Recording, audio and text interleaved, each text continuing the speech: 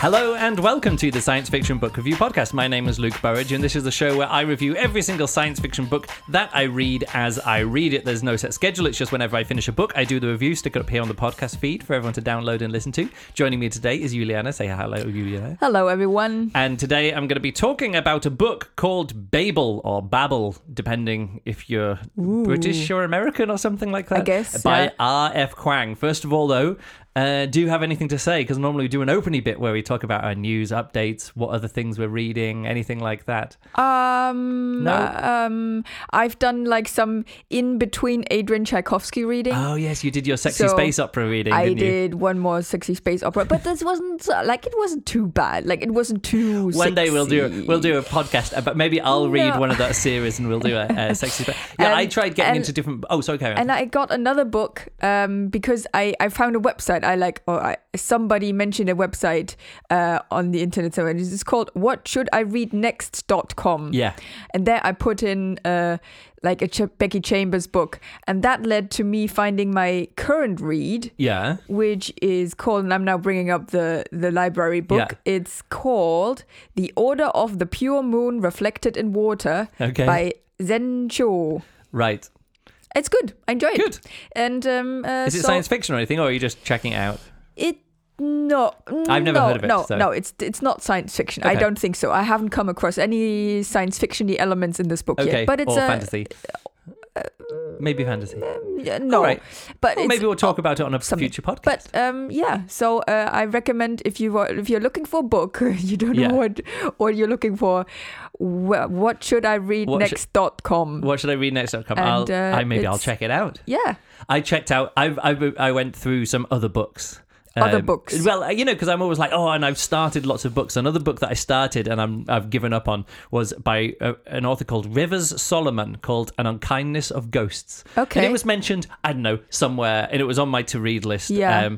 I have various to-read lists. I've got wish lists on Audible. I've got, Goodreads wish lists, and also like just a to-read Apple, list. Yeah, and also Apple Notes are just sort of like, look this up to see if it's going to be added to a list or something. Didn't get far into that. I recognize the cover of this book. Yeah, it's actually, I found it as I think it's in the Audible free library or something as an audiobook. Mm-hmm. So yeah, maybe it's recognizable. The Iliad by Homer, Emily Wilson translation. Oh, it's the new. I started that new recording. It's a new translation and a new recording. Yes. And you know how in the review of that, I was kind of annoyed by Claire Danes. She did the Odyssey. Yes. The reading of the Odyssey, and so it's like she's not very good because she doesn't really act and she just reads it all straight. And I think a better performer would have brought more out of it. Here they've gotten some like Broadway theatre actor, and it's worse in the opposite direction because she's putting a performance on everything, and it's lots of kings and princes and lots of kings, all these people. So everything that they say to each other, because they're kings and it's all heightened, she's putting on like proper theatrical performance. And I'm like, no, this can just be a conversation. So now I'm struggling with that one. I was like, maybe I should have just not tried to do this as an audiobook. Yeah. And so I was like, please, can I have my credit back, please? And Audible is like, no, you've been asking for too many credits back. I've always said as soon as I get into a book and I'm into it, Audible has decided that I've asked for too many credits back. In a row. Because that's the thing. Yeah. I'm using it as sort of as a test. And they said, it pretty much said, you've been not using this in the spirit as returns should be used or whatever. Doesn't it on Audible, do they not have samples? Yeah, they do have samples, and I wish I'd have just had a sample, but I was like, I read the last book in this series, which is actually the next book in this series by Homer. Everyone has to go for the follow-up book. Anyway, so there's a few other books that I've started to test it out, only got a bit into it, so I need to actually make notes that I will carry on with the Iliad. I just need to kind of recalibrate my expectations for the audiobook. And maybe find the correct kind of situation to listen to. This is nothing you can listen to while you're winding down in bed. Yeah, that's what I often want, a book that I can put on at night, listen to, and then fall asleep 10 minutes into it. And when it's Greek kings shouting at each other, and it's into not your there. ears. So let's get on to today's book. Okay. This is R.F. Kuang. Kuang, actually, should have looked up how to pronounce her name. Yes. Either way, this is a book called Babel. It's got a longer title, but I want to actually talk about that in a little bit more as I get into I'll tell you the full title of this book. Okay. So is it a book about Babel. languages? It is a book about languages and the Tower of Babel. Look, it's right there on the front cover here. Yeah.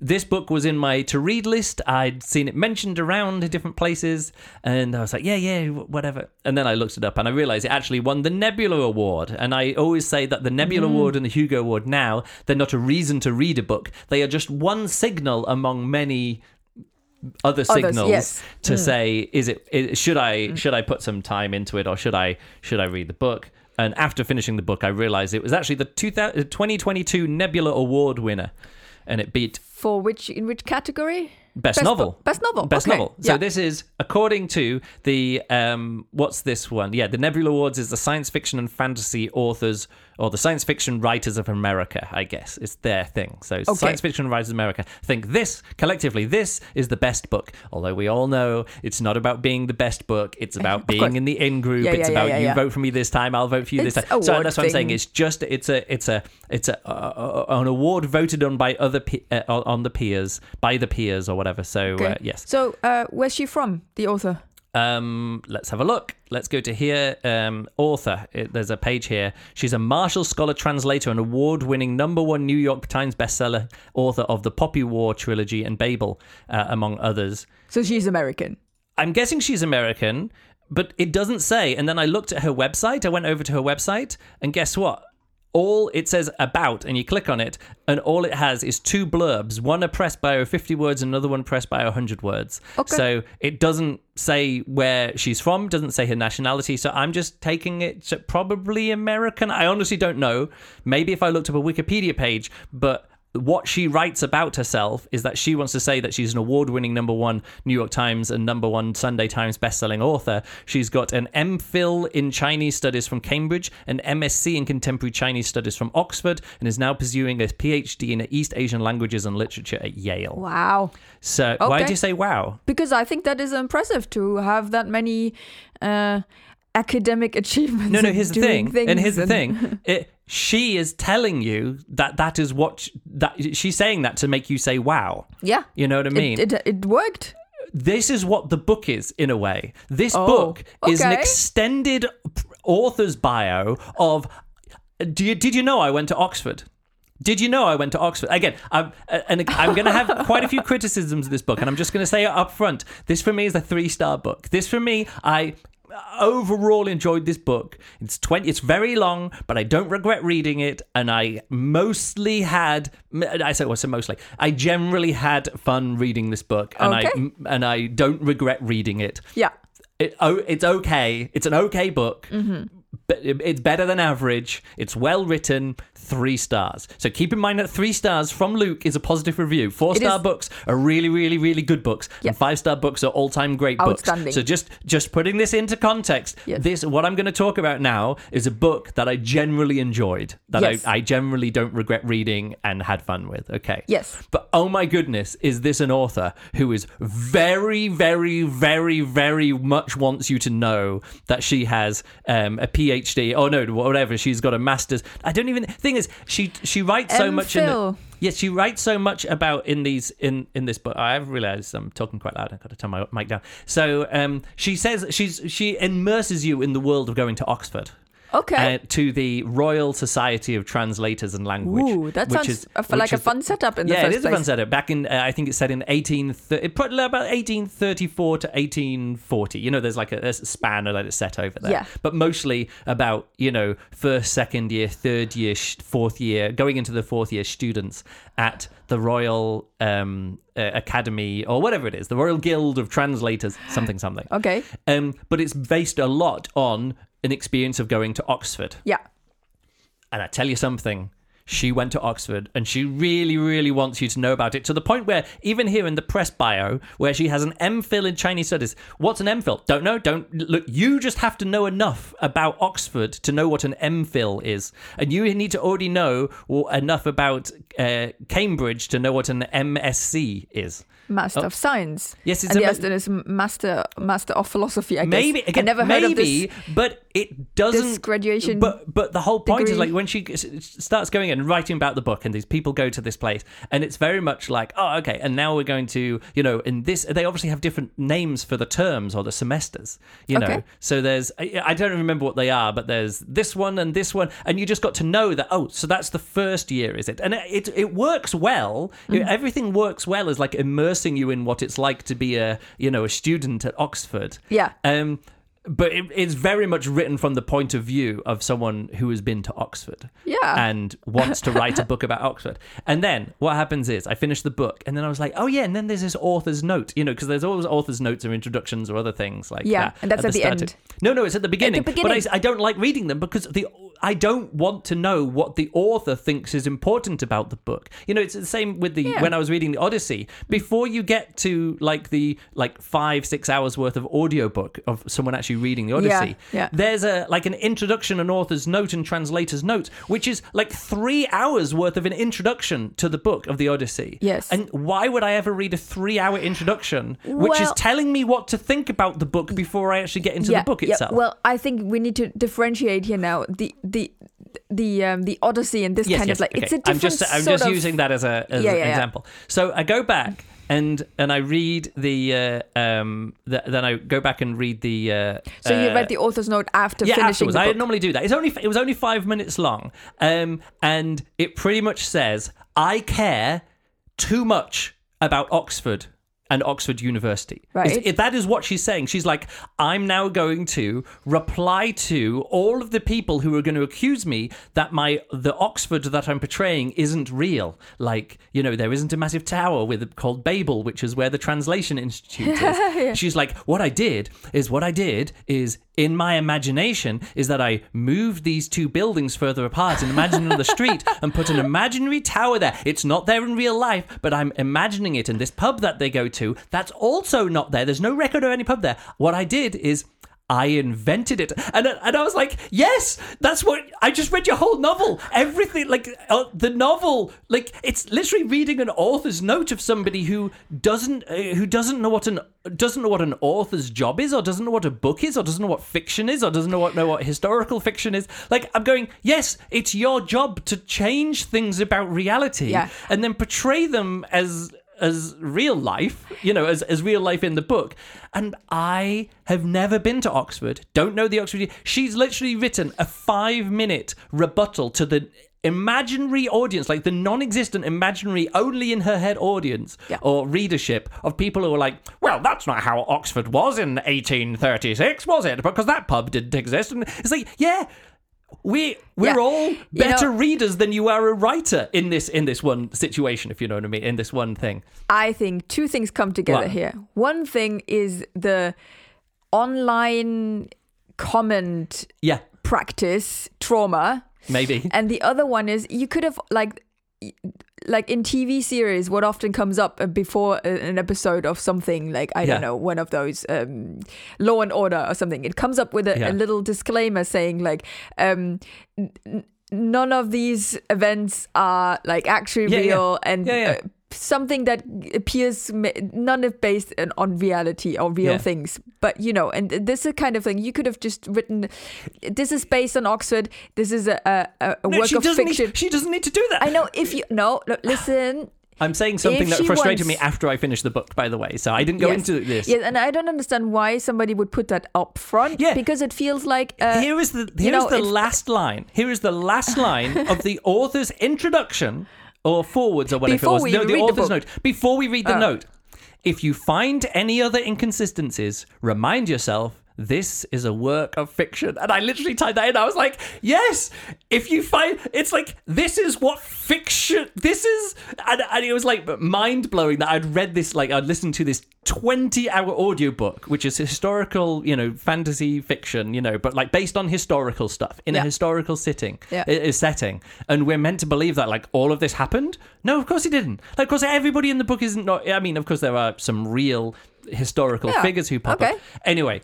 It was mind-blowing. But just to be really, really clear, this author went to Oxford and Cambridge and Yale. But this is at Oxford. Like, it's very, very important. Because, okay, I think we got that now. No, but I'm saying I actually quite enjoyed it because a lot of it is like what it's like to be a student at Oxford in one of these. It sounds like a really good fun setting. It can be fun. Anyway, I wanted to say this feels very much like certain generational trauma kind of thing. What do you mean? Just writing a book, and instead of just putting it out there preemptively. Well, it's not generational trauma. Preemptively getting ahead of any sort of criticisms. Let's move on from the author's note, because again, that's just a side point. Okay, so let's get on to the main thing about this book. Okay, yeah, this is a book where. It's all about language. Like they're going to the, Translators or Language Institute or whatever it's called. I can't remember, but it's like the main place of the whole British Empire where they gather all of the best scholars together to do translations and to work on language and to make dictionaries and grammaticas and all of these other kind of stuff. It's the most important thing. The reason why it's most important, because the magic in this world is based on translation and mistranslation and etymology. Oh. Because you have these bars of silver, and if you write a word on one side of the bar of silver, doesn't do anything. You write another word on the back of the other side or the other end or whatever it is, like to inscribe words on silver, and then the translation gap between them is what the magical effect is. So if you say something in like just in German and English or something like that, a word which is obviously the root of one word is the root of one to the other. Yeah. So we would say just off the top of my head in English, we use the word swine, and then you would say, oh, Schwein, it's from pig. But we also have in English pig, and we have pork, from different places. Yeah. So now when you say swine, it's got different connotations in English than Schwein does in German. Yes. Because in German, I mean, of course, there's other connotations there too. There's, like I was saying, whatever the mismatch of connotation is. Yeah. Like the difference in those two words, swine and Schwein, that will then be accentuated by the power of the silver, and whatever that effect is going to then make the magic work in that way.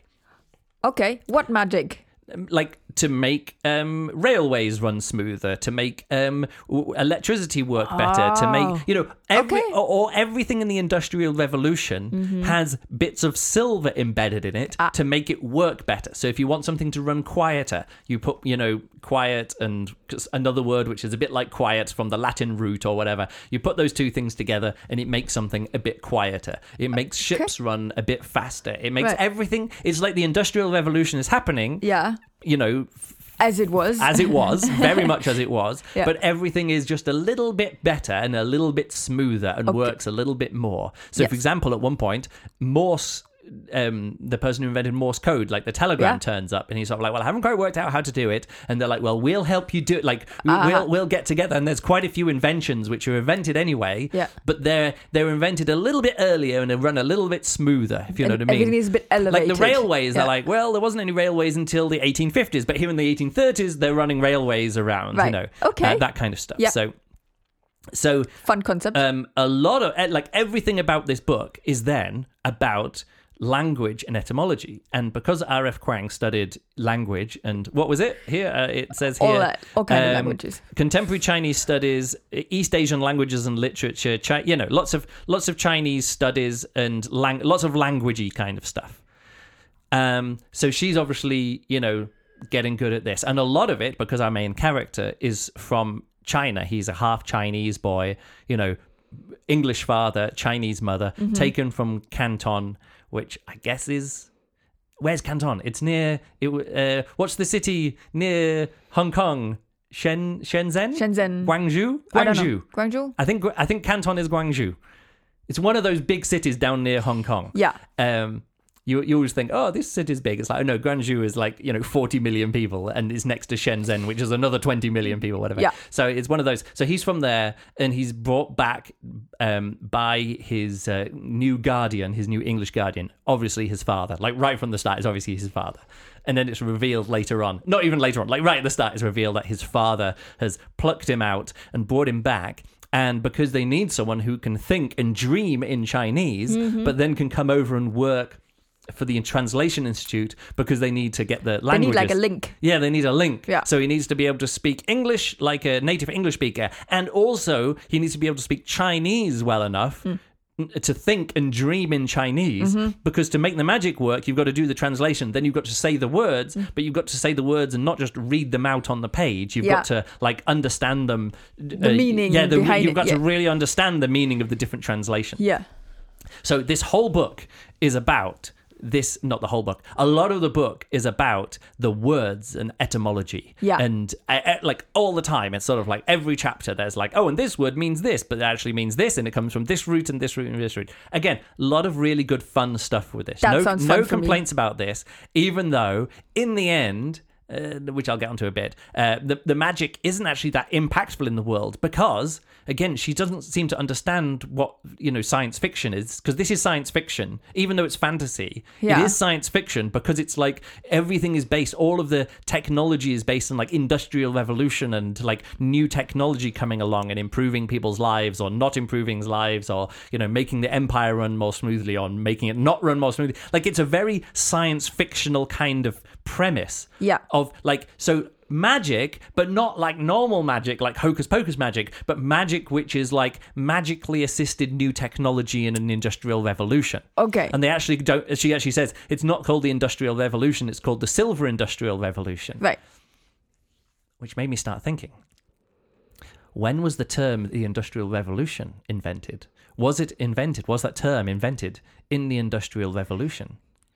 Generally, these terms are invented later and applied back. But they're all saying, the Industrial Revolution, the Silver Industrial Revolution. And this was a sign of one of my main complaints about this book, is that it's like, what if Oxford in 1836, 1837, 1838? Yeah. But also, all of our main characters are transposed people from 2021 or 2022 or whenever this won the Nebula, or whenever it was published and won the Nebula. Just imagine people now, teenagers who are going to university now, and all of their language that they have now, and all of their social attitudes, and all of their progressiveness, and everything that they know, all of the discourse that they're having on Tumblr and Twitter and all that other kind of stuff, and all of the political correctness and all of the, the word that you don't like, but wokeness and everything like that, which is part of today's modern progressive, especially American science fiction and fantasy award-winning kind of thing. Yeah. Everything that's at that level. Yeah. Everything that's at the most right on thumbs up. You're not making any things. Like, if you write anything on Tor.com, nobody's going to come onto you on the comments and say, are you being appropriately, culturally something? Oh, that's what I mentioned on a previous podcast, wasn't it? It was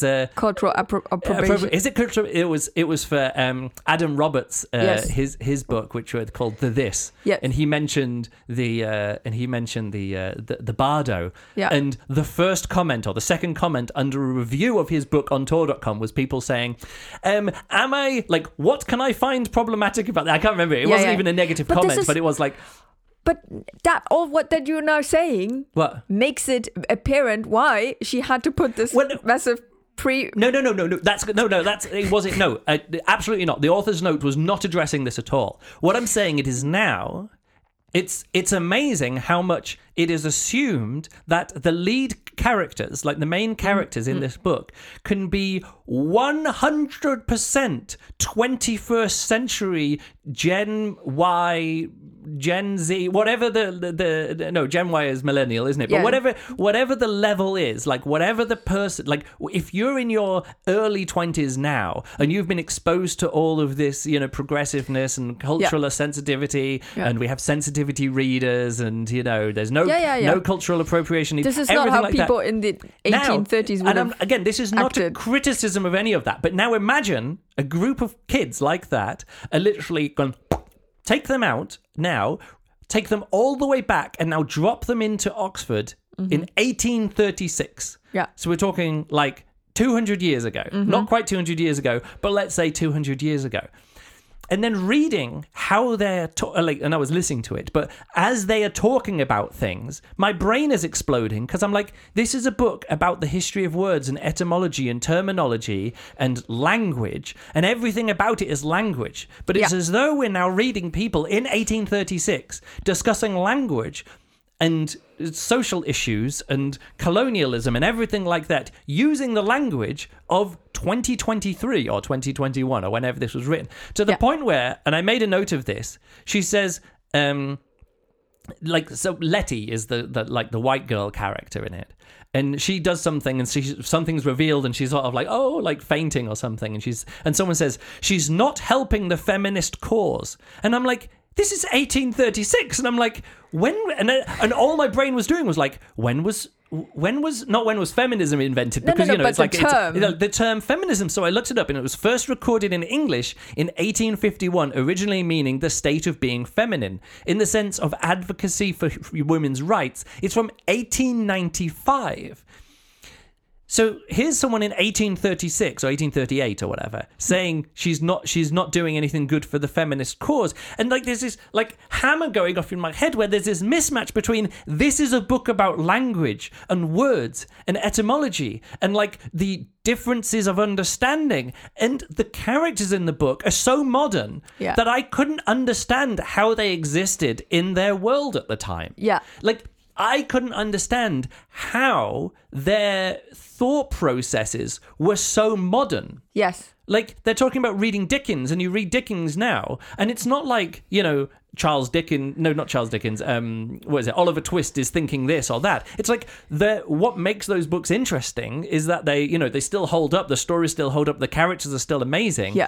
But you can't read those things and go, well, what if those but grew up reading Tumblr posts or whatever, like in 2017 or whatever. Do you understand what I'm saying? Like, yes.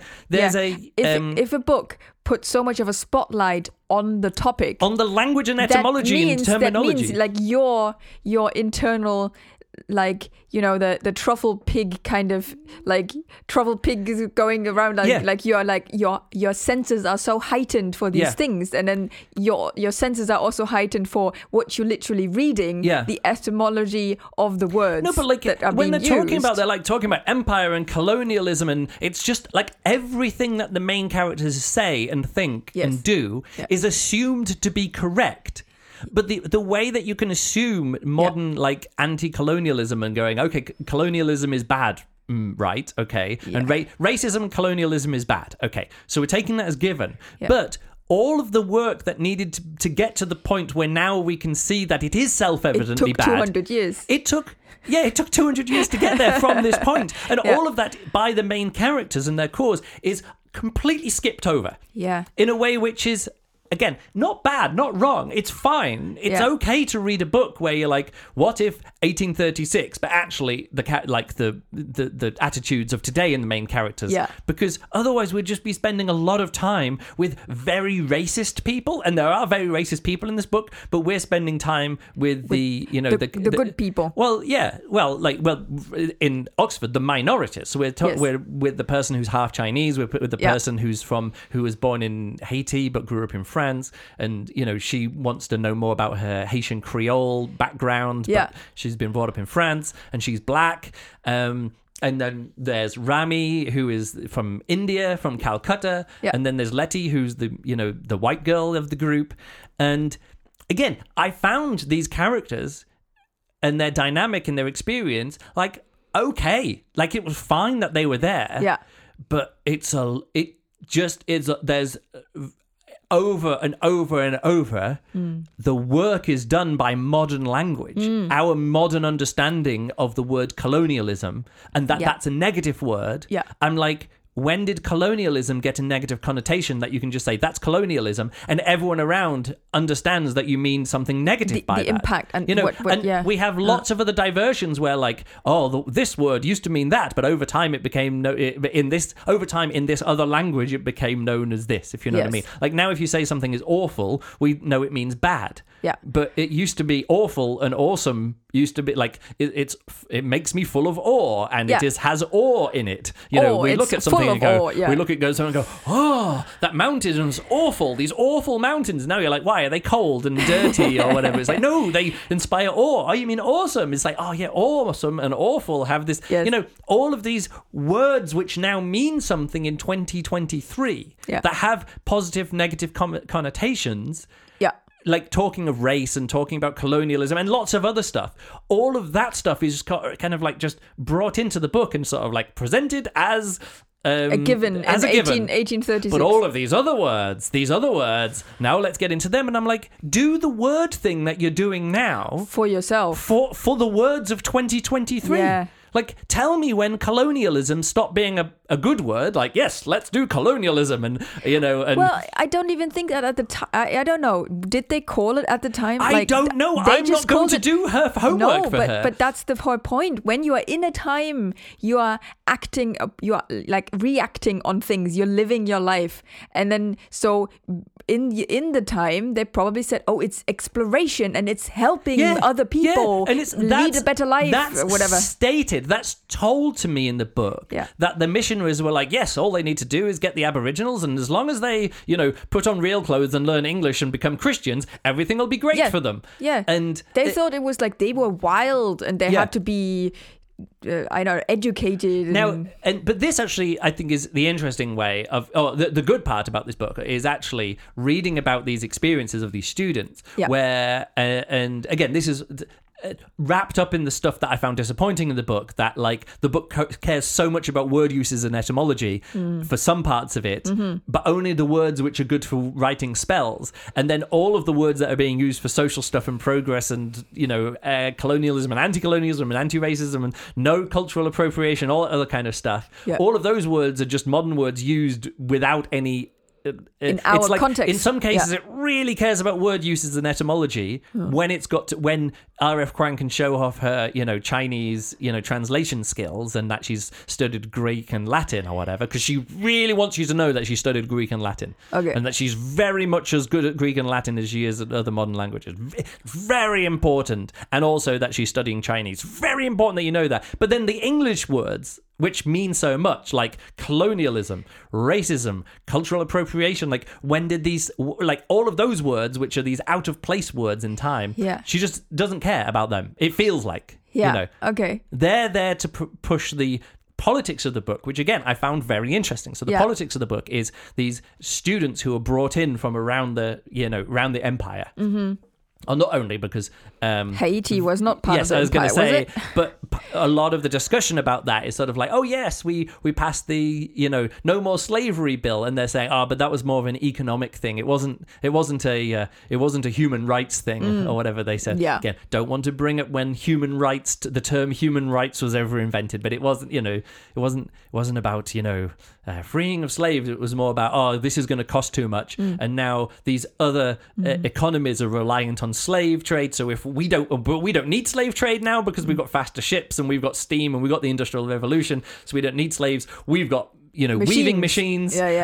So we still need the stuff. So if we outlaw the slave trade, we're actually one up. You know, our economy isn't dependent on that. So if we outlaw it, it makes it harder for our you know, colonial enemies like France and Spain and the Netherlands. That was the thought process behind it, not the how can we be nicer to other human beings.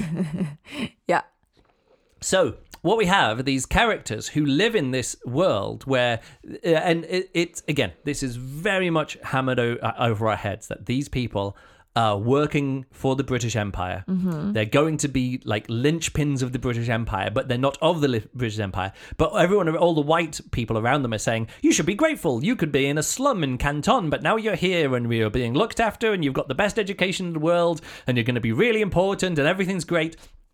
And And then they say, oh, great, so I can be British. And they're like, no, you're not British because you're not white. And then they're like, oh, so I'm Chinese. They're like, no, you're not Chinese. You should be British. So the main tension of this book is like, if you're half Chinese or if you're Chinese, you're not looked at as British, but also you can't be Chinese, but you're not British. You know, this whole kind of thing of like falling between the cracks of like where you are in the world. Like if you're, if you got ethnicity from here, but now you live here, where is your identity? And that is hammered over the head with us in this book. Again, not in a bad way, but just sort of like this is a 20-hour audiobook. And like if you hadn't repeated this idea, this theme so much. But yeah, it's an interesting that's a good part of the book as well.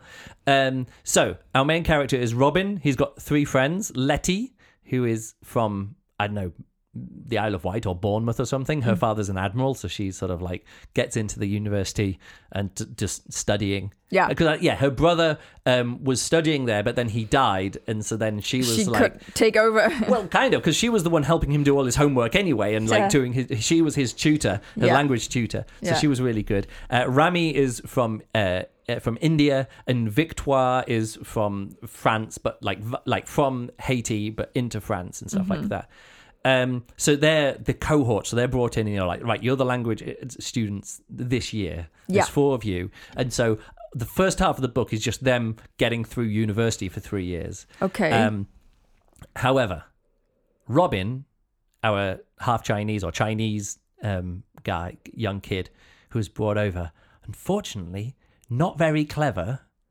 Okay. But told that he's a genius all the time because he's really good at language. Like, these are all genius. They're all very clever. Yeah. But, like, socially, not very clever. Intellectually, it's just not very clever. Like, everything that's happening around him, like, I'm like, yeah, but that's not the way it works. Of course you're doing this. Like, you know, like, of course this guy who plucked you out from your, your mother's deathbed while everyone was getting cholera or whatever, and was like, I'll heal you with this silver thing. Now come back to England and stay with me. And they're like, oh, you got another one. Oh, yeah. Like, whatever. And you're like, all right, so this is not the first time. This is obviously your father.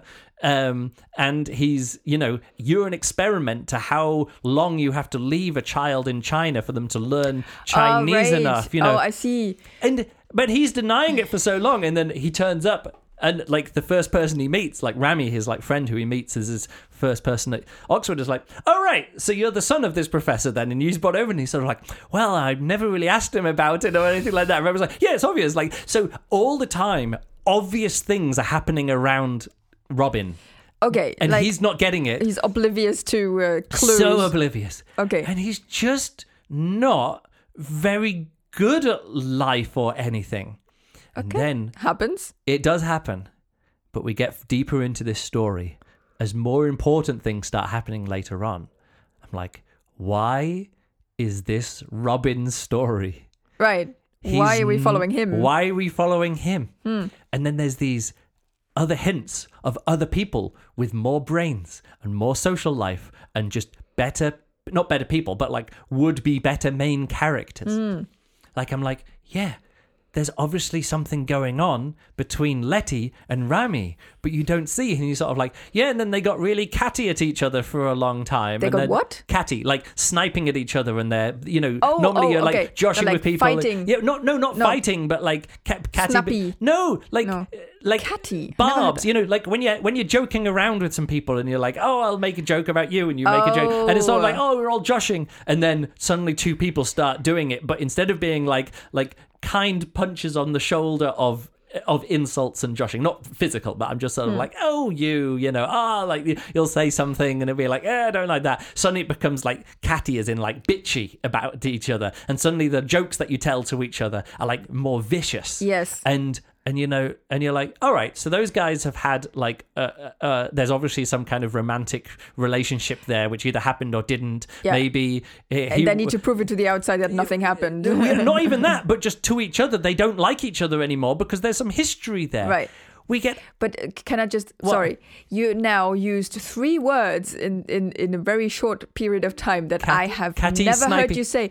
Joshing. Like joshing about with each other. Joshing, catty. It doesn't matter. The language really doesn't matter. But the point is in the book. This is here. And he's like, I wonder why that is. And then suddenly they get over it and stuff like, oh, they're back to it and they're being kinder to each other. And I was like, now they're fucking or whatever, like whatever's going on there. Like, you can just, but he doesn't see it. And then we wait for the entire, like another 12, 13, 14 hours of an audiobook. And then someone sits down and says, actually, Robin, this is what happened between Letty and Rami. And he's like, oh, really? Is that what happened? And and I'm like, yes, this was obvious 14 hours of the audiobook ago. And Robin is just so stupid and dumb and disconnected from everything. And then he brings the other characters down to his level. You're like, oh, Rami's got his head screwed on. And then, so 2/3 of the way through the book, he kills someone.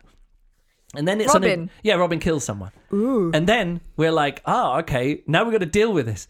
And they're on, on the ship. So he kills someone on a ship sailing from China to England. And you can just chuck them overboard. Yes, you could just chuck them overboard. And then just they're drowned, they disappear. Then becomes this comedy, I would call it a comedy of errors or comedy, whatever it is. It becomes this kind of we've got a body, we've got to do this, and now we've got to cover up the fact that he killed someone, and the other students are in with it. Letty and Rami and Victoire are in with it, and they're like, well, what do we tell people?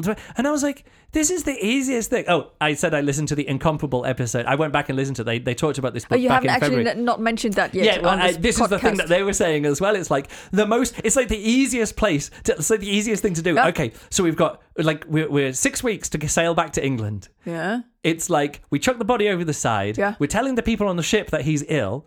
When we get home, we just need to come up with a watertight story and then get back to Oxford and say, oh yeah, he died on the way home and he was buried at sea.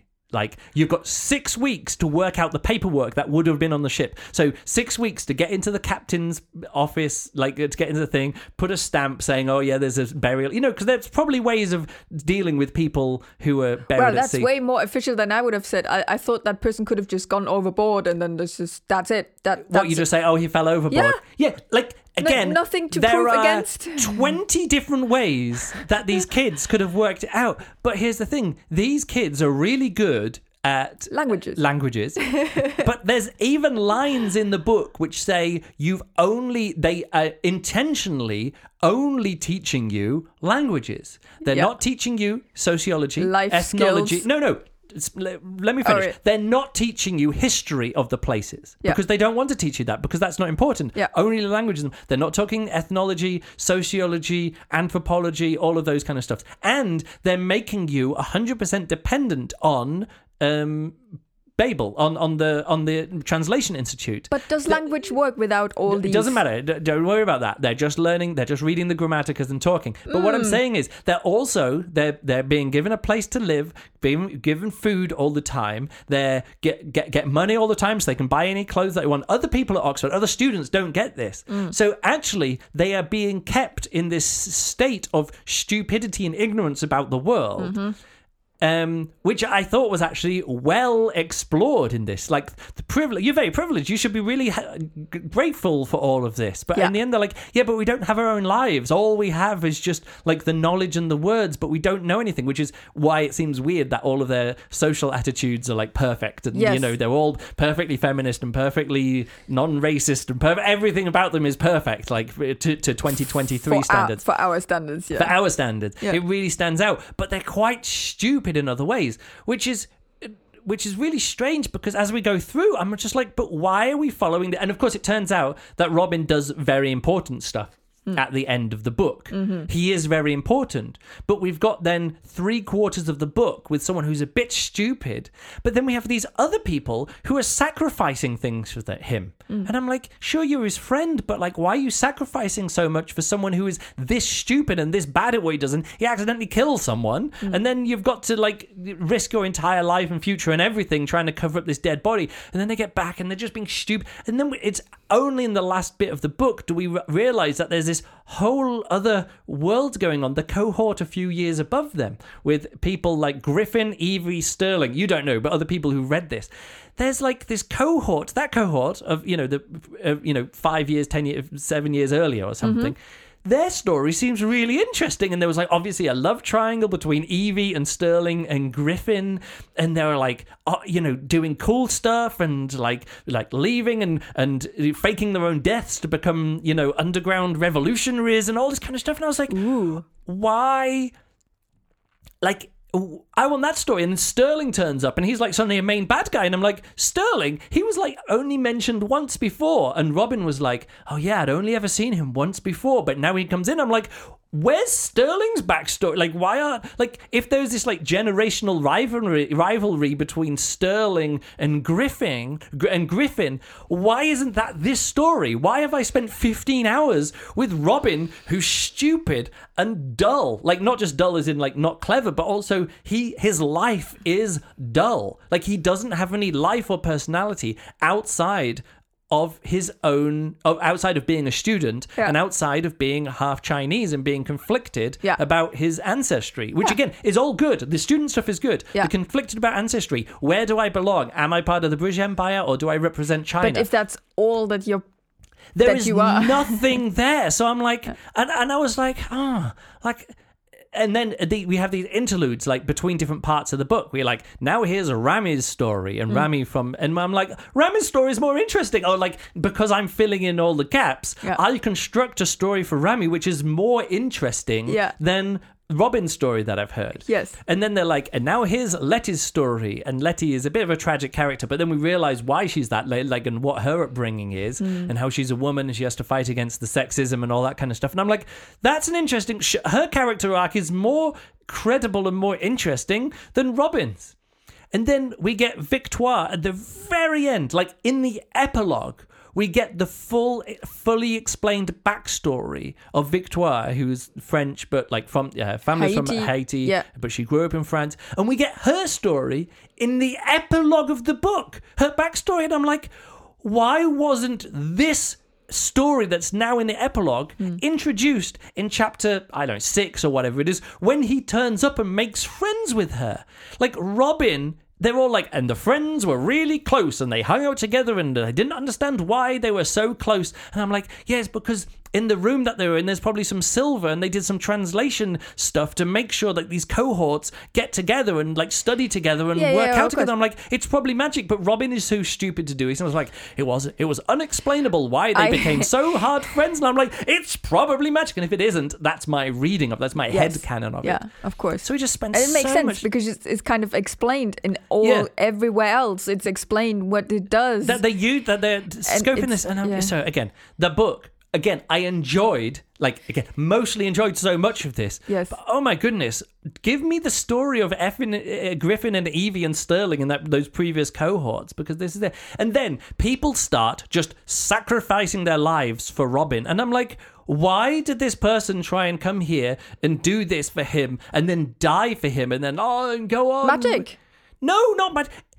Bad storytelling, bad characterization, bad writing. And again, I don't want to give away what happens at the end of this book, but it's I didn't understand. It's like some of these, recent, it's like this Star Wars or something. Because somebody has got the right ancestry and has the right name, the name is Skywalker. Yeah. Suddenly people are like, I will sacrifice for myself, go on and win the day. And I'm like, there is no evidence up until this point that Robin is anything more than a complete idiot. Why are people putting their lives at risk to save the idiot? Like, literally at points, I'm like, he is facilitating an idiot plot. Things are going wrong because him and his friends, but him specifically, is an idiot.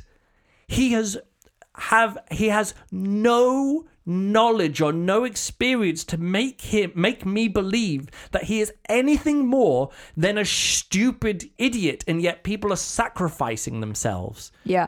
to make sure he lives and escapes and does. And it does make sense, like, narratively, yes, he does go on and, he is going to change the world or whatever's going to happen. Big impacts in the story later on. But I'm like, as the story goes on, it's revealed more and more that he's going to be more important. Meanwhile, more and more is revealed about the people around him, and every single one of those other people, I'm like, what about that person's story? They're more interesting, you know? What about this professor? What about this other person? So that's where to get on. I've got a few more notes.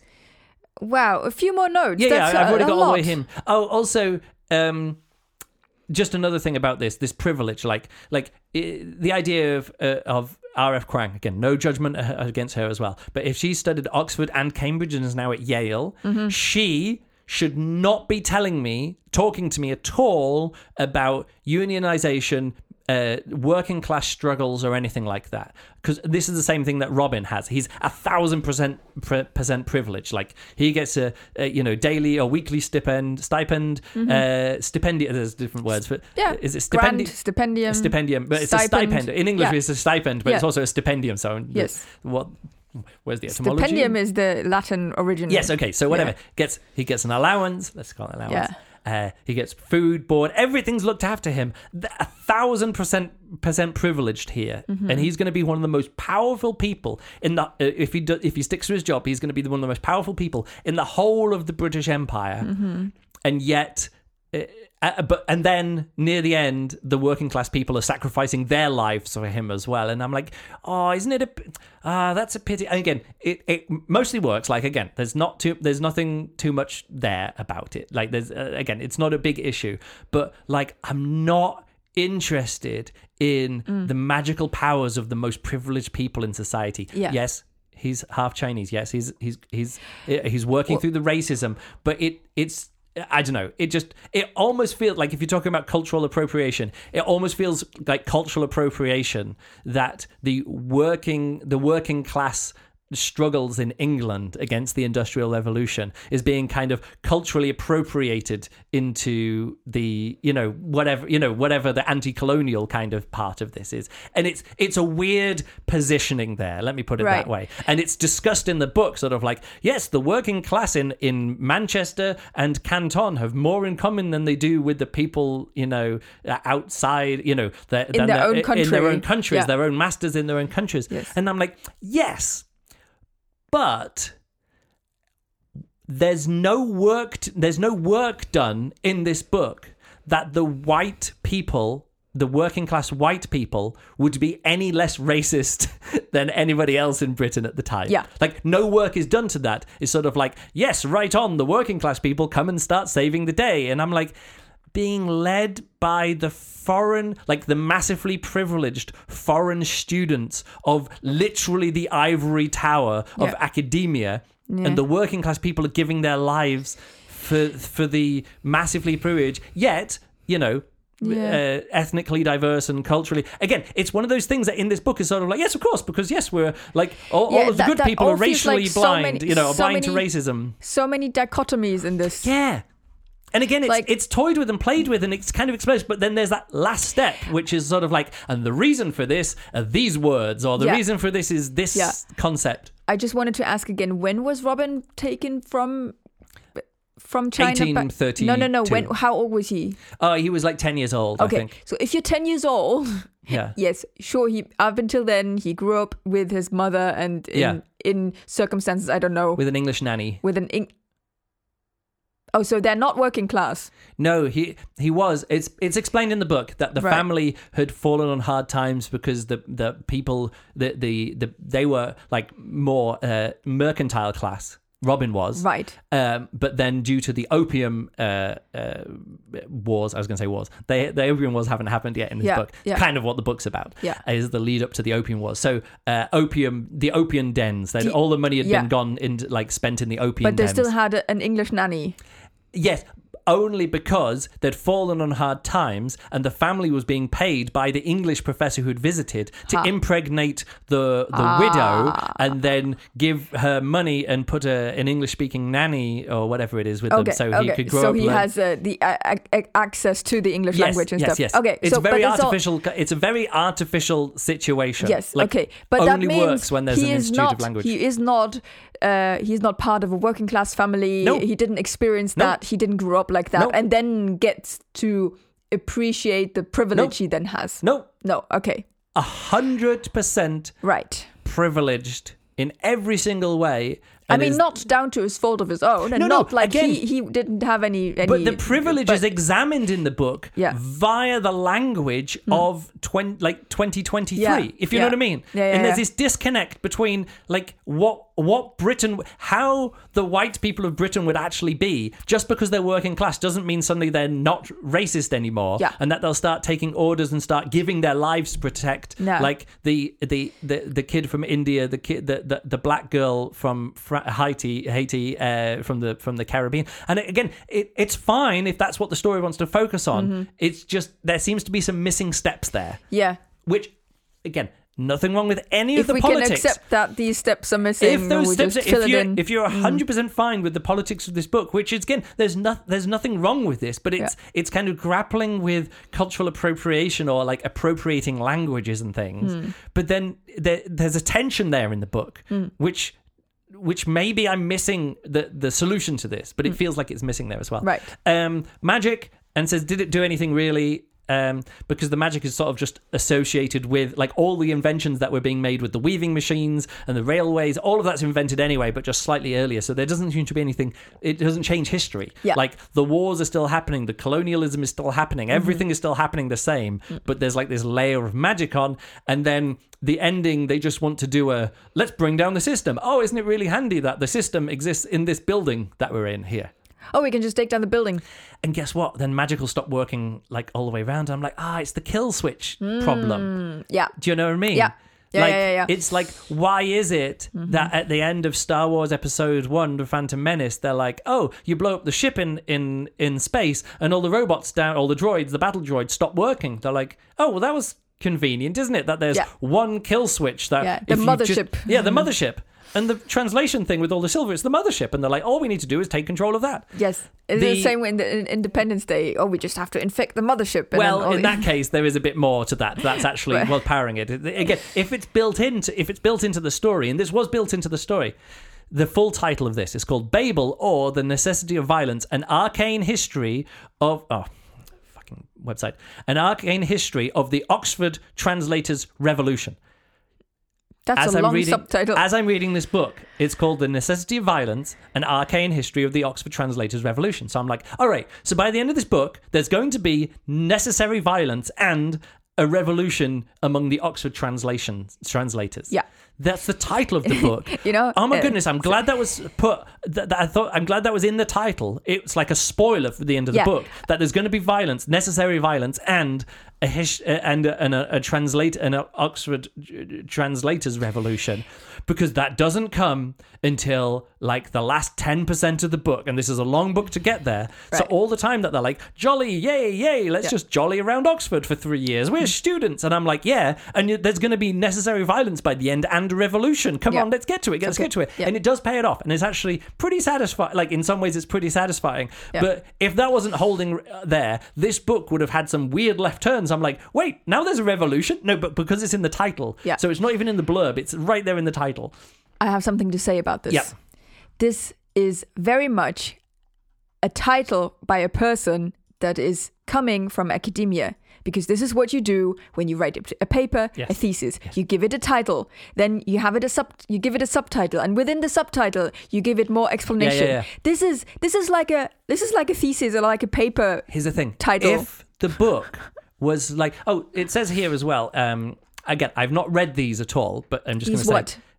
These books that I'm going to say, it's a thematic. This is from award-winning author. It comes Babel, a thematic response to The Secret History, I've not read, and a tonal retort to Jonathan Strange and Mr. Norrell. Oh, right. Also not read. Yes. However, I know Susanna Clarke. Yeah, Susanna Clarke. Yeah. Susanna Clarke.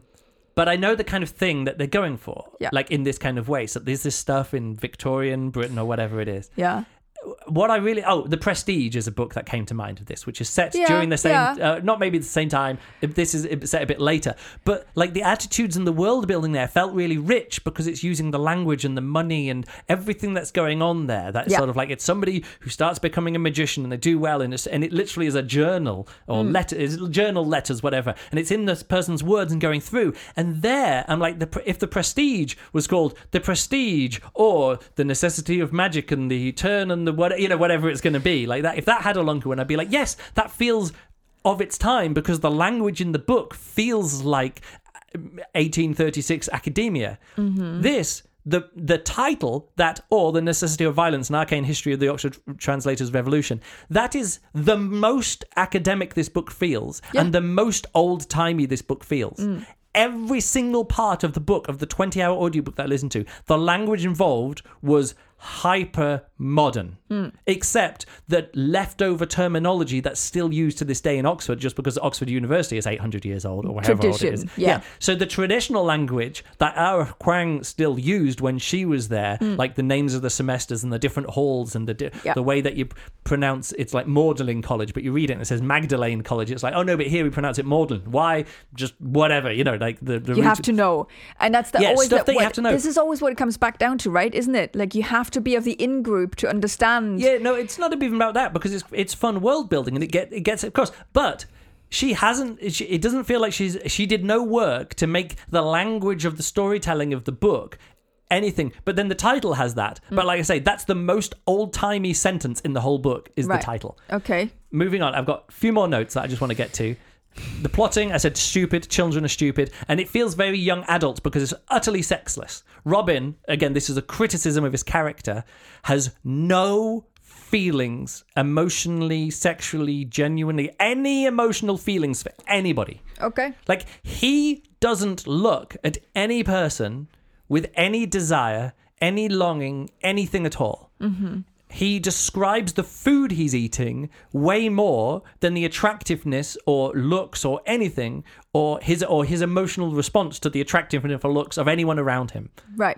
You know what I mean? Yeah. It's kind of weird to have university students in a cohort so close together and be like that, and them not even be fucking, but that fucking doesn't even enter his mind. Yeah, it feels so young adult that this is literally the most chaste 20-hour audiobook that I've ever... of any story that I've ever spent any time with, this is the most sexless, loveless, longingless, emotionless, chaste 20 hours of my life. Yeah. Of any story I've ever read anytime. Okay. It's utterly devoid of... I'm trying to think of examples of books that we've read recently. I'm like, oh, what about, Isaac Asimov in his robot books, and I'm trying to think of someone so robotic, but then no, people are turning up and sort of like, oh yes, I'm not naked because beautiful. I'm not. No, it's like I tried not to look down. No, it's like literally people are like, oh, and you're naked. It's like, no, I'm not naked because we're not in the same room as each other, so it doesn't mean anything. And it's like, oh, and he's all like, oh well, I've got any story that I've ever read has had any amount of even Robot and Monk.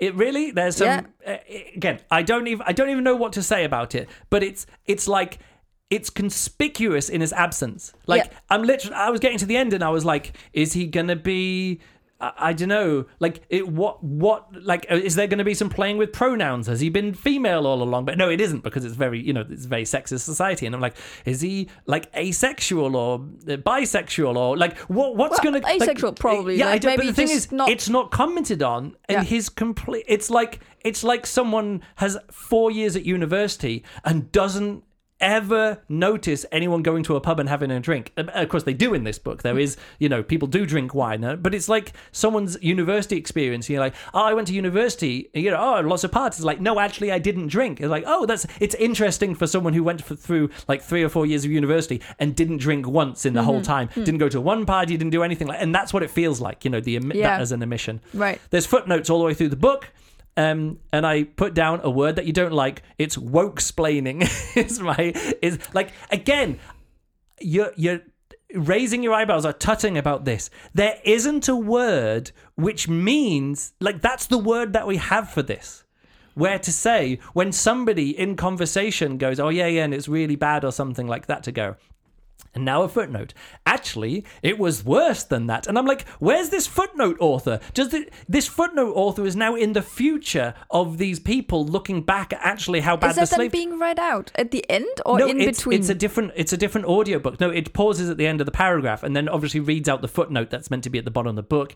Okay, but again, after the chapter finishes. I listened to the Incomparable podcast about it, and they seem to say that also happens in, Jonathan Strain and Mr. Norrell, these books, by putting in footnotes makes it feel academic-y and old-timey. Absolutely. But then it's the question, who is putting these footnotes that's what the voice of the footnotes was very unclear, because sometimes the footnotes will be like, yes, and then Rami actually thought this and Letty didn't think that, and I was like, okay, so this is a non-Robin footnote insert. But then some of the footnotes felt like they were from Robin's point of view, and I'm like, I wanted an authorial voice in the footnotes, which wasn't this thing. And when I say woke-splaining, what I mean is sort of like, if something wasn't really, really clear in the text, they were like, actually, racism was worse than that, because this one, actually, slavery was bad because of this. And I'm like, yeah, but there was a mismatch between like, what are the footnotes doing at any time, and every time that a footnote would begin, I'm like, okay, what's going on here? There also, every time that there was a translation, like obviously in the page there'd be some like Chinese characters or something, they would have someone read that out. And then I played you that section before of the audiobook where someone's saying something and then it suddenly cuts and it feels like it's recorded by a different voice or a different time. Feels like the main translator, who I'll now go over, who I'm guessing is either Chris Lu Hum Hoi or Billy Fulford Brown. I'm guessing Billy Fulford Brown is maybe the main translator there. It doesn't say anything here. And then he's gone through, read the whole book, and then someone's listened back and gone, oh no, this is a book about translation and reading stuff out, and you've got a lot of these Latin phrases wrong, Greek phrases wrong, some Spanish phrases wrong, Chinese, and so he's gone back through and re-recorded some words or sentences, and then they've just edited in, and it was a bit confusing. And then I looked at this this review. Where was this one down here as well? Oh, yeah, here it is. It's not the book or the author's fault, but the only reason this isn't a 5-star book was because in the audiobook recording I listened to, there were these awkward cuts or overlays of some of the harder-to-pronounce foreign text in the narration. I don't know if it was read by another reader or recorded another time, but it was noticeable and took me out of the story every time. And it happens a lot in this book. Okay. There is, obviously, the main audiobook narrator was struggling a bit, and now actually I think about it, the other one is Chris Lu Kum Hoi. Again, just from the name, sounds like they're probably better than Billy Fulford Brown at reading out the Chinese translations and stuff. So anytime that Robin would say something in Chinese, the main audiobook narrator would say it, and then it would be repeated by someone who can actually pronounce Chinese with the right intonation. So it's like, that's difficult. Yeah. I don't mind it. I actually thought it was clever. Well, not clever. I didn't mind it. It didn't take that. The repeating of words with the correct pronunciation didn't take me out of it, because it felt like that. The whole thing feels like an etymology and translation lecture. Yeah. But yeah, it was noticeable, and I think could have been done slightly better. Yes. I understand. That's the author's note. I talked about that as well. Oh yeah, and also the footnotes would throw in little facts like, this place is called, this road used to be called Grope Cunt Lane in Oxford. Right, and I'm like, didn't I watch a video about that? What is it? It's probably a Tom Scott. Tom Scott did a video about it or whatever. Yeah, there are multiple of these kind of streets all over. Yeah, what used to be now is Grove Street in places, used to be Grope Street, because it was the red light district. It would be. Yeah, it's like where the women were standing. So there's these different bits and pieces. Also, at the start of the book, there's a reading from some translation of, I think it was Tacitus, it was mentioned here as well, where they go, they made it desert or they made it desolation and called it peace. And I'm like, okay, so we're doing a desolation called peace. And that made me think, like, because the book starts, like, right at the very start, there's got a desolation called peace, which is like the name of another book about translation and empire and the people from outside the empire being brought in and now working for the empire, and the people inside the empire by learning languages of other places. And I'm like, okay, so we're just doing a memory called Empire and a desolation called Peace. And that kind of was buzzing around in my head. So I listened to the Incomparable podcast about it. They discussed this back in February, I think it was. Actually, I can look it up here. Yes, February. But I only just listened to the episode now because, you know, the way that they talk about it, they just assume that they've read the book. Yes. And if it's a book club book, they're going to do spoilers straight away.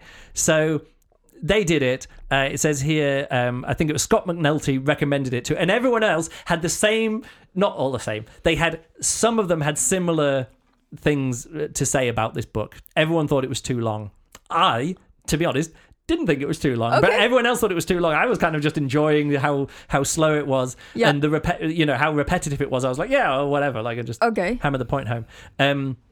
But yes, they talked about this, and the thing that they mentioned as well was, oh yeah, it's like a memory called Empire and a desolation called Peace, but that was doing it much more like obliquely because it's like science fiction set in a fake empire in the future, and because this is set in British Empire in the past, it can resonate with, you know, people a lot more. You know, because if you're interested in like, oh, what are the Opium Wars? You could just look them up. Yeah. Oh, what was this revolution? You can look at those. Oh, who were this? You can look it up. You know, a lot of the world building is done for it, and then it can concentrate much more on a person and their experience in there, whereas a memory called Empire has to set up the whole world and set up everything about it and the names that someone's called Seagrass and someone's called, you know, Helicopter 13 or whatever it is. Yeah.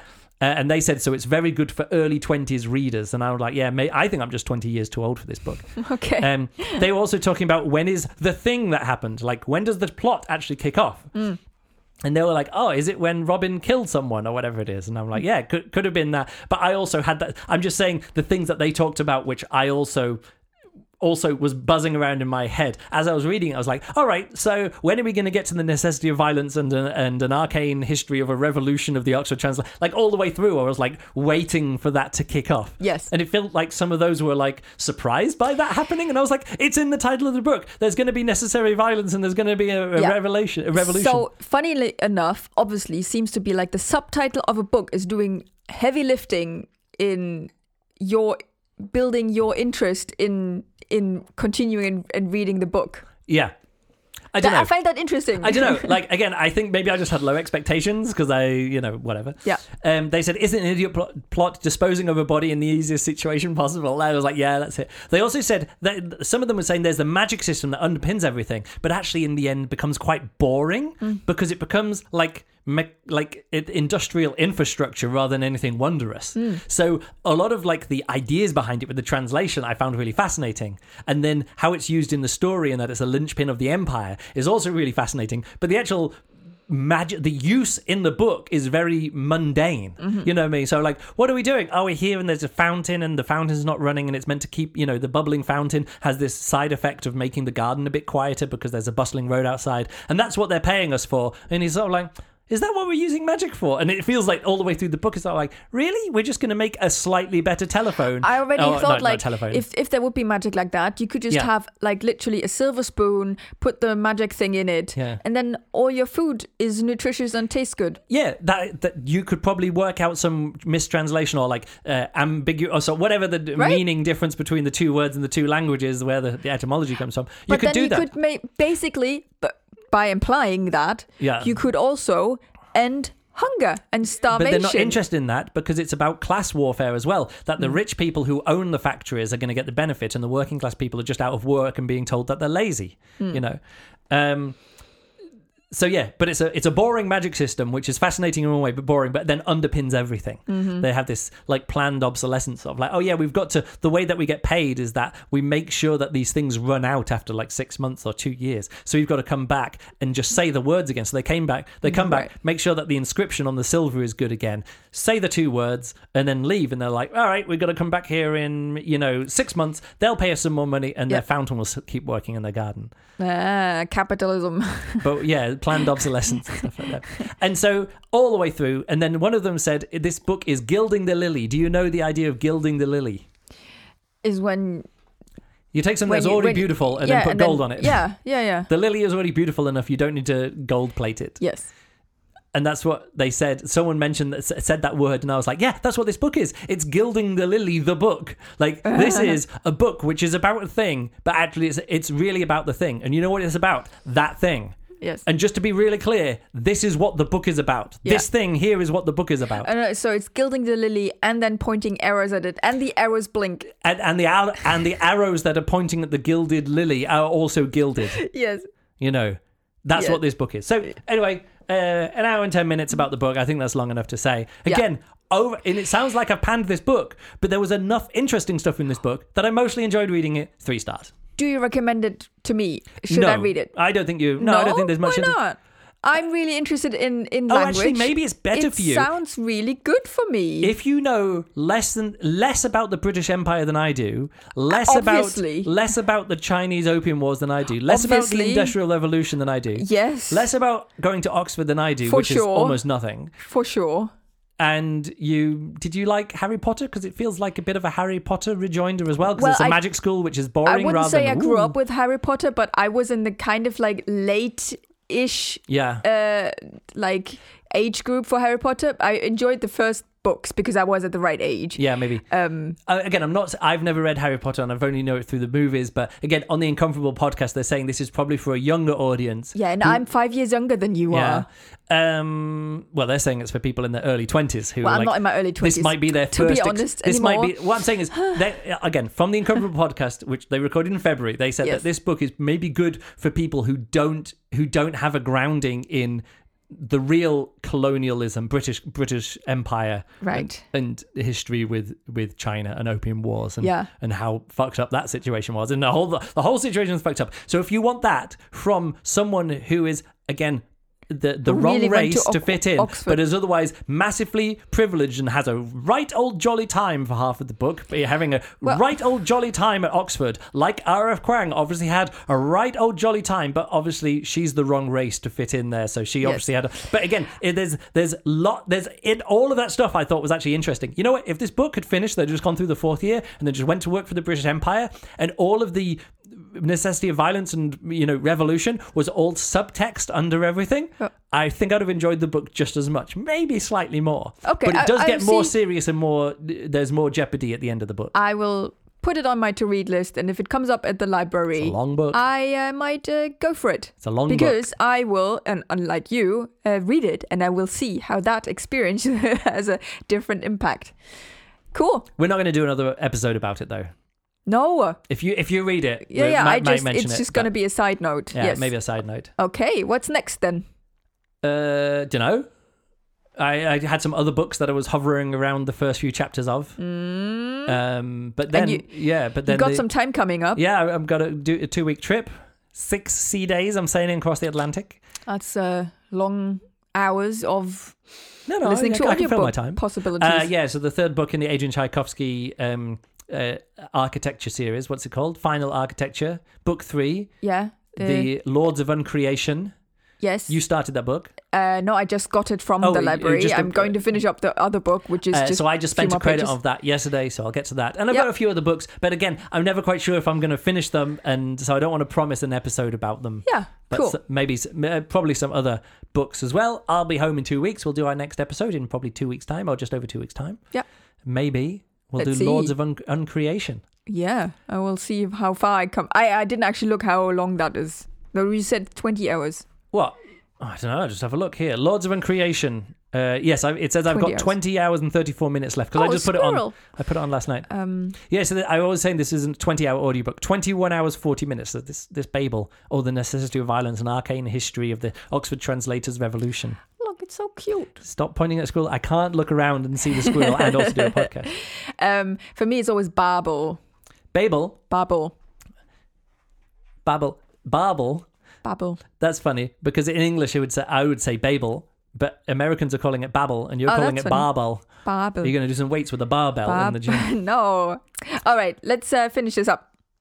Thanks a lot for listening, and you can email me, luke@juggler.net, become my Goodreads friend, and I can see what you think about this. The author's, the narrator's issue there was from Aaron Vincent. He gave it 4.5 stars. Yeah, overall, this book is highly reviewed. That's why it floated to the top of my list, because it's got 4.23 stars overall. Yeah. And I would give you the average rating of SFBRP listeners or my friends on Goodreads. But that's not available anymore. Has been taken away. So friends and followers, 68 people have reviewed or rated it. So I saw one star. Yeah, no, I totally understand if this book for you is completely... Everything about this novel seemed dull and unimaginative to me. Even the magic was not magical. Babel probably should have been marketed as young adults. That's from Ellison, 1 star. Right. I totally understand that. Like, again, I think this should be young adult. Yeah. Or it could be young adult. It's definitely for younger readers who just don't know enough and that they need the message like repeated over and over again until they actually get it. That racism, bad. Colonialism, bad. Solidarity, good, or whatever. Revolution, problematic. Violence, not always necessary. Yeah, right. So if you want to see all that, you can join and have a discussion on the SFBRP listener group threads, topics, where you can also recommend books to Luke. You can also give feedback on the episodes. Luke is now reading more reviews. I just want to say, Zivan, thank you very much. This is the last review that turns up here. 17th review. Babel took me back to my university days, to a place where learning was exciting and knowledge was prized. This is the great thing. Again, I would say this is spoilers, but this is not spoilers. I would have liked a different ending, using skill to create new and exciting match pairs that will change the world. But I guess... when you call your tower Babel, narrative causality takes over. Of course. It's like, yes, at the end, we all know what has to happen. I know. And that's the thing as I'm going through. Like, it's a book where the title... like not even the subtitle, not even the extra title, the title or, and it says itself. the violence thing, like the name that it's called Babel. It's so like heavy lifting. Yeah, it's doing a lot of heavy lifting, and there's this, and it's a real like Fight Club ending where they're like the towers are falling and we're resetting. All of that's going on. And you're like, great, good. Babel. It's called the Babel. Like we knew what was going to happen. Like you told me what's happening. Everybody would have been very disappointed if that wouldn't happen. So I'm totally like I think, and that's the other thing. As I was going through, I was like, I really hope that the ending's going to be about, like it says, clever wordplay, creating a magic which is going to solve stuff. No, it isn't. Again, the magic is very mundane and boring, and it's actually necessary violence and revolution, which is going to... and not we're going to use the magic to end starvation. At the end of the book, they're all like, we're going to study some words, and the spell that they create, the new spell, which is going to help solve their problems at the end. I thought it was going to be like, putting two things together and making and sneaking some, like do a gunpowder plot, where like you get the Guy Fawkes get some explosives under the Houses of Parliament and is going to wait for the king to be there and blow, or whatever it's going to be. And I thought, they're going to do a gunpowder plot, but it's going to be a silver plot where they put words on different things, go under the Houses of Parliament and say the words, and then the Parliament is going to decide not to declare war on China and invade and enforce, opium trade and take over Hong Kong, like or whatever it's going to be. Real implications. I thought it was actually going to be action and politics, and the spell that they come up with at the end is that they put these two words together and it makes the flyers, that because they've made flyers like information, it makes them fly around and go around the city and land in different places. And I was like, that's it? I thought the clever stuff was going to be like anti-racism, anti-war messages, and you're going to sneak into the Houses of Parliament, and it's going to be difficult because you're half Chinese, black, and so many opportunities, and from India. So then you're going to have to get some British people, and you're going to have to convince necessity of violence and revolution and Babel and a tower falling. So again, spoilers, but it's in the title. Yeah, it's in the title. We all know what's going to happen. Yes, I would have been more disappointed with the end and how things are resolved, except for the entirety of the title, except for every word of the title. Yeah. All right, so that's the end now, really, is it? Is the end of the review. Yes, become my friends. Go Goodreads. SFBRP listener group. Email me, luke@juggler.net. Follow me on Instagram and Mastodon. You'll find the links in the blog post or the podcast feed reader thing that you're using here as well. Thanks a lot for listening, and we'll catch you next time. Goodbye.